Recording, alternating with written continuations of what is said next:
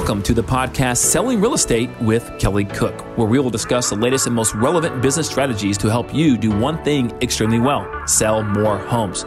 We'll discuss everything from business planning to lead generation and conversion to past client customer service and everything in between. Join us for authentic conversations and nuts and bolts takeaways you can implement into your business today.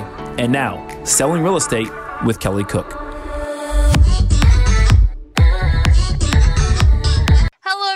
Welcome back. We are here with another episode of Selling Real Estate with Kelly Cook. As always, we've got Kelly Cook in the house. How are you doing today, Kelly?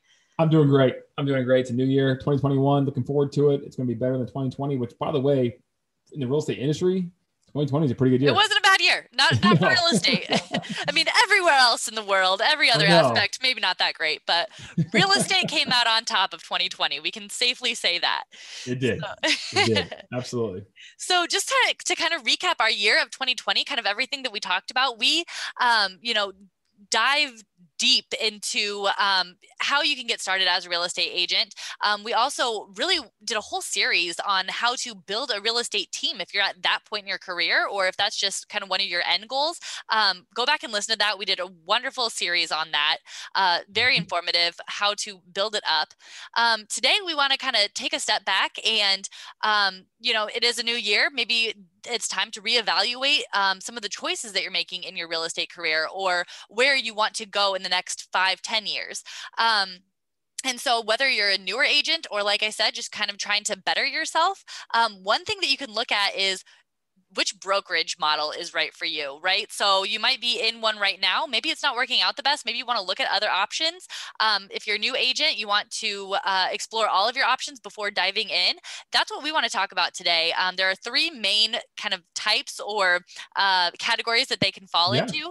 And so Kelly's going to break those down for us today and figure out, which one might be best for you and your work style. Yeah, you'd be surprised, Elizabeth, how many agents I talk to that, whether they're brand new or maybe a year into the business, or even experienced, agents who have been in the business quite some time, don't really understand, if they take a step back, understand the different options they have at their disposal for why they're at the brokerage they are at, right? They just went to a brokerage because of a recommendation or whatever, right? An ad they saw, and they never really explored all the different types. But it's very important to know, because you get a lot more value at some brokerages as opposed to others, right? And we're not here to promote or pick on any types of brokerages or companies, if you will, right? In the real estate industry, that's not the point whatsoever. There are certain things that may not work for my team, but for someone else, it may work perfect, right? That's the idea, to make sure everyone knows the different strategies or different models, I guess, if you will, of those brokerages. So on one end of the spectrum, you have what we call a dependent type brokerage model, okay? Now, generally speaking, these are kind of like, or traditionally speaking, these are kind of like the brokerages that have some sort of always ongoing royalty fee. Their splits are usually a little heavier towards the agent, but hopefully they also provide some value that the agent, finds to be very, valuable for that cost. So, for example, say the brand names you might recognize that will fit in that category could be Century 21, Coldwell Banker, Russ Lyon Sotheby's, Century 21. Let's see here, what else? Remax could fall in that category, right? And so on and so forth. There's other ones too. Those are like the bigger ones. And then on the other end of the spectrum, you have what we call independent brokerages. Now, these are kind of known as the mom and pop type brokerages, right? Low fees, usually like a monthly fee plus some sort of transaction fee.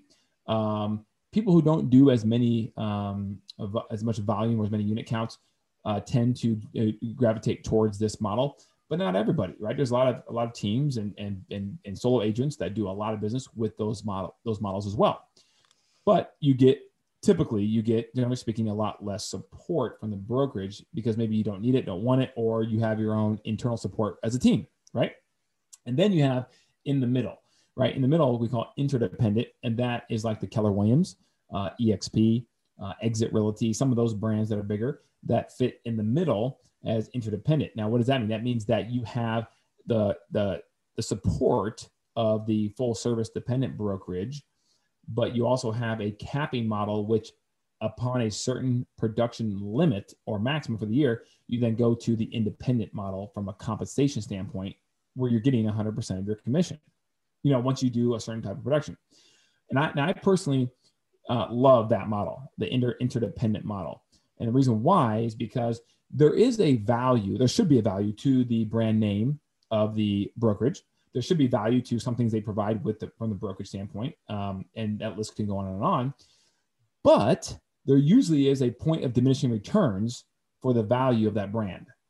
Because at some point, people, buyers and sellers, use you as an agent for you, right? You could be with this brand or that brand. It doesn't matter. They're going to use it for you, right? Now, will everybody do that?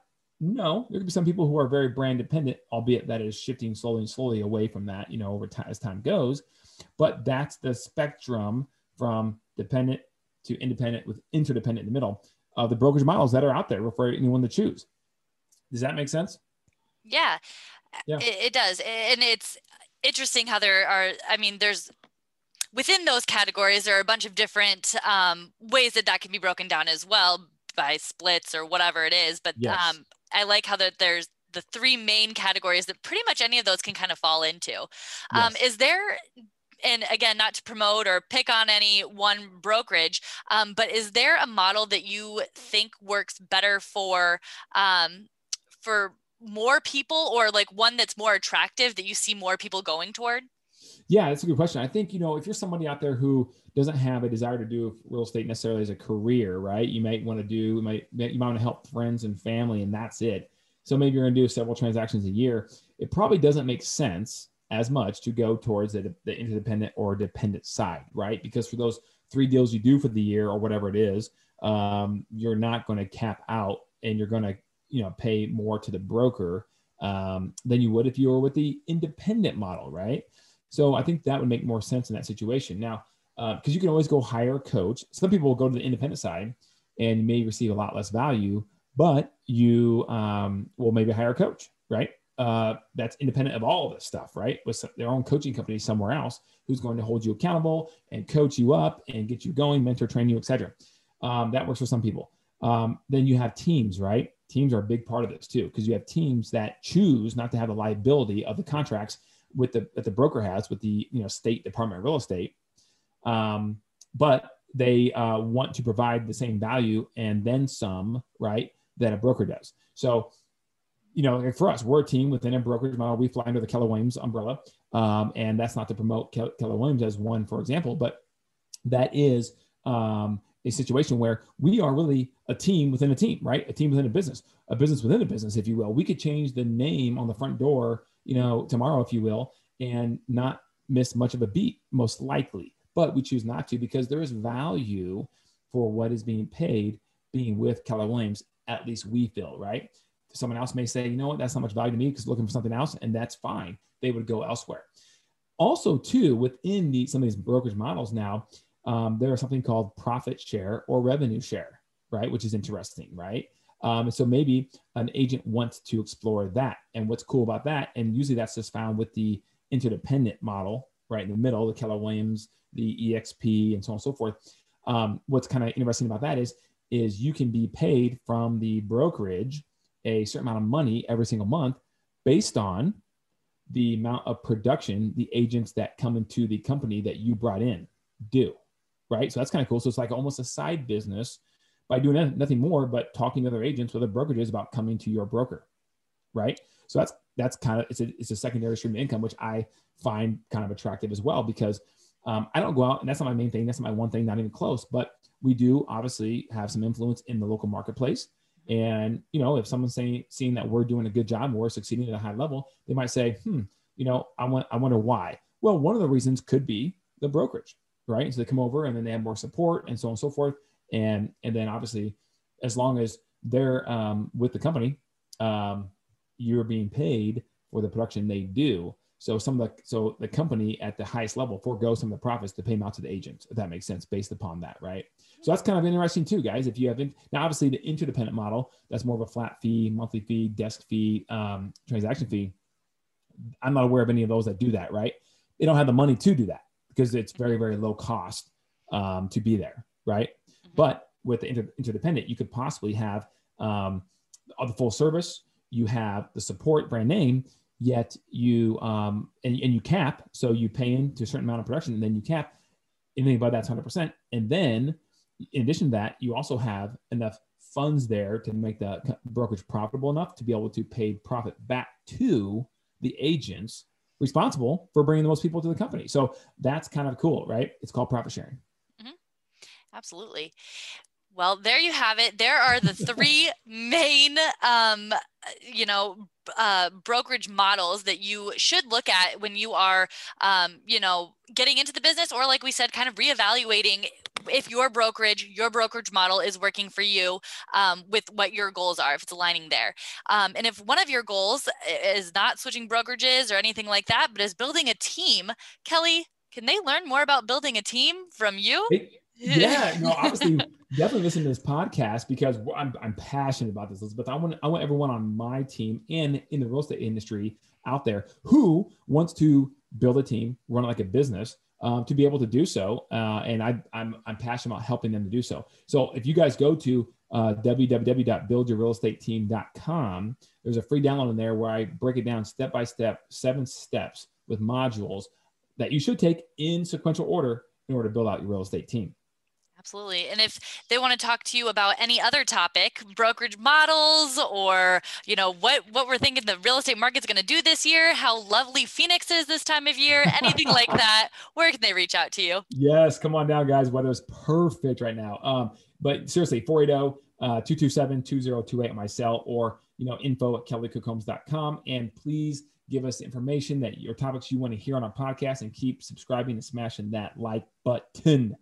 Please. Absolutely. And if you'd like to be a guest as well, we have had a good run with some guests lately. We're hoping to line up some more coming up this year. So if you have some interesting stuff that you can help bring some value to our listeners, please let us know, and we can get you set up and have you on the show.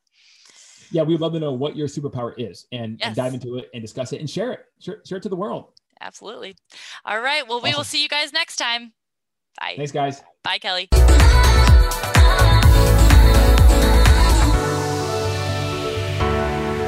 Welcome to the podcast Selling Real Estate with Kelly Cook, where we will discuss the latest and most relevant business strategies to help you do one thing extremely well: sell more homes. We'll discuss everything from business planning to lead generation and conversion to past client customer service and everything in between. Join us for authentic conversations and nuts and bolts takeaways you can implement into your business today. And now, Selling Real Estate with Kelly Cook.